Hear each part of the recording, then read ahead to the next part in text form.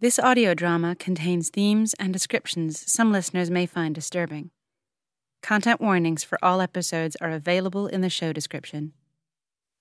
This is English Touring Theatre's Fucked Up Bedtime Stories for Adults. A series of strange stories for stranger times.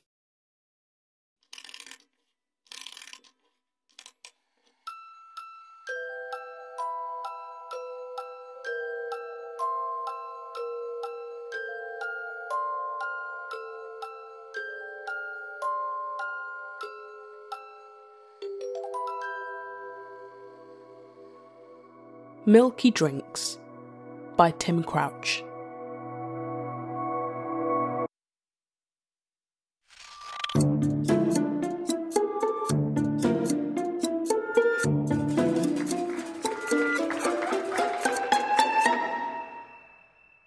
When her fury at the captain's knighthood had finally abated, when they'd taken her friend Maeve's body to the mortuary, when Dennis's alarm had stopped bleating through the corridors, when they'd been round with the milky drinks, that's when the idea came to her. In the morning, she took an old plaid skirt from a chest of drawers. She buried her face into it, and a memory flashed of a day out with her son. She reached under the bed for her sewing basket and set to work. By lunchtime, she was unhappy with the first result, which she put to one side. Lunch was cottage pie. That evening, the news came from upstairs that Philip was dead and that Pam would not be far behind him.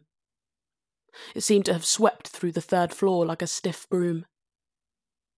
When someone died, their room was deep cleaned and their clothes were disinfected, washed, and bundled up in bin bags left by the fire exit near her room. She took to rummaging through these bags and taking things that caught her fancy. Pam's faded pinafore dress, Philip's lovely blue cotton twill shirt, a distinctive Jaeger blouse that Maeve had worn at the Christmas party. Within a week, she'd made 20 of them. Each one took concentration. She had no natural aptitude, no pattern to work from, and her fingers were thickened by arthritis. Celeste offered to bring in fabrics for her. Celeste's family were Ghanaian. They had no shortage of bright materials. "That's very kind," she replied. "I'll manage." The next day, she learned that Celeste was showing symptoms and had begun to self-isolate at home. A number of women along the corridor offered to join her. She declined their generosity. She was not a sweet old lady. In the days before the virus, she would often eat alone in the dining room or sit in the conservatory with the paper. She would be 90 on the 27th of the month, and she planned to have 90 made by then to match her years. For the nurses, she said, and the carers. For the ones who had given so much. At the beginning of the second week, Dennis died. Dennis was on the ground floor, like her. At least his alarm would now be silent. She had admired Dennis. He was only 78. It was a crime that his family weren't able to be with him when staff were in and out, back and forth, wearing protective equipment they'd bought off the internet. Within 2 days, she'd made 6 from Dennis's old tweed blazer. There were 50 of them now, in an assortment of fabrics and patterns, and word was getting out. The woman who ran the home, Vanessa, paid her a visit to see if she wanted to talk to a local news reporter who'd been sniffing around. Vanessa stood stiffly at the threshold of the room, a handmade clear plastic visor clamped over her face. She looked tired. It was hard to understand her muffled inquiry. "No," she replied, snipping a thread. "Nothing. No publicity. Nothing." Despite her insistence, the local channel still mentioned her in a roundup of inspiring regional stories. There was a rumour that Celeste had died in hospital. Celeste. Celeste, who would sing to her as she washed her hair. She persevered. There were 70 of them now, in 2 shoeboxes beside the bed. Max, her community health worker, said that he'd make sure they went to the right people. The nurses and the carers, the ones who had given so much. The food they served at the home was never the best, but now it seemed to her to have lost its flavour entirely. When his car had dropped him off at the side entrance, when he'd been through the metrics with Ginny, when he'd checked with his team on WhatsApp, when he'd understood the optics, when he'd washed his hands, when he'd calmed his hair, when he'd finished his latte, when he'd organised his papers, when he'd checked his jacket pocket,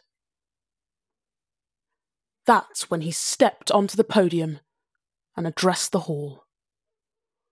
He never felt adequately briefed, no politician ever did, but a good education had given him the confidence to ride out most situations with a combination of charm and generalities. He sensed that this occasion would be no different, but he also knew that he had a trick up his sleeve, as did all his colleagues who were rolling out new regulations that day. The government were now being crystal clear on policy. At the start of all this, they'd stated that science did not support the claim that widespread use would have a significant impact. Now, it would be mandatory to wear them in confined spaces, in shops, and on public transport. Government critics thought this decision had come far too late. There was condemnation over mixed signals and weak leadership. It was his job, as part of today's campaign, to convey the message and to reassure the public. Throughout the country, he said, good citizens have been doing their part to support the war against the invisible enemy. His well-oiled rhetoric obscured a well-honed misdirection. He spoke about one tireless ally in the battle, an elderly care home resident who, despite her age, had taken it upon herself to do her bit. Like those wartime housewives who sent their pots and pans to be melted down into planes, this redoubtable character had cut up her own clothes to protect the key workers. He reached into his jacket pocket and produced what was unmistakably a rectangle of Dennis's tweed blazer, pleated, hemmed, with elastic straps. He named its maker, insisting that she should be honoured and remembered. He said it was his sad duty to announce that, tragically, the day before her 90th birthday, she had lost her own private struggle with the virus, and that what he held in his hand was a testament to a life dedicated to others. With a flourish uncharacteristic of this guarded junior minister, he placed the cloth across his nose and mouth and pulled the straps behind his ears. He attempted to inhale. From the perspective of someone at the back of the hall, it looked as though he then began to dance.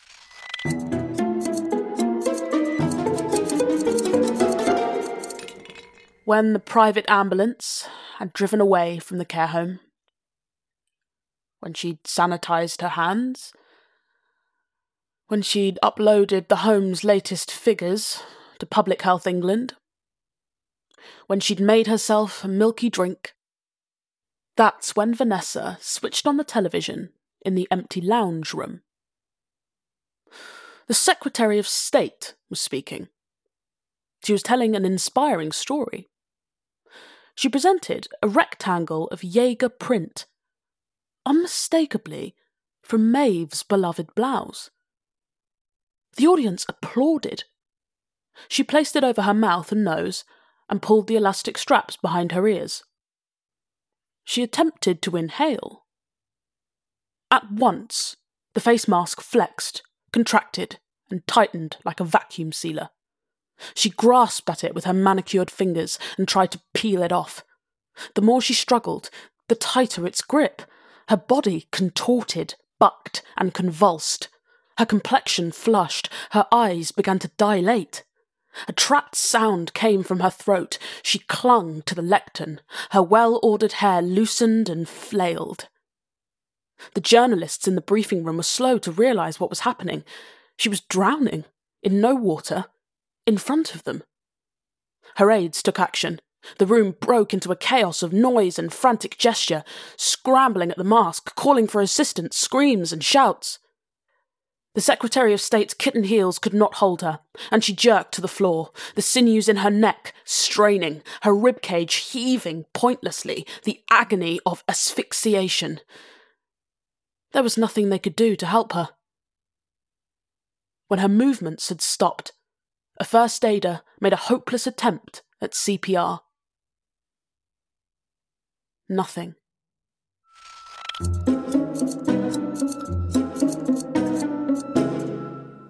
The community health worker, Max, had been approached by a PR company about the face masks. The government had been looking for an angle, they said. These things would become a symbol of hope. A series of announcements, new rules about protection, speeches up and down the country, from the PM and department heads to junior ministers. 90 of them. From Plymouth to Carlisle. No one could question the government's dedication.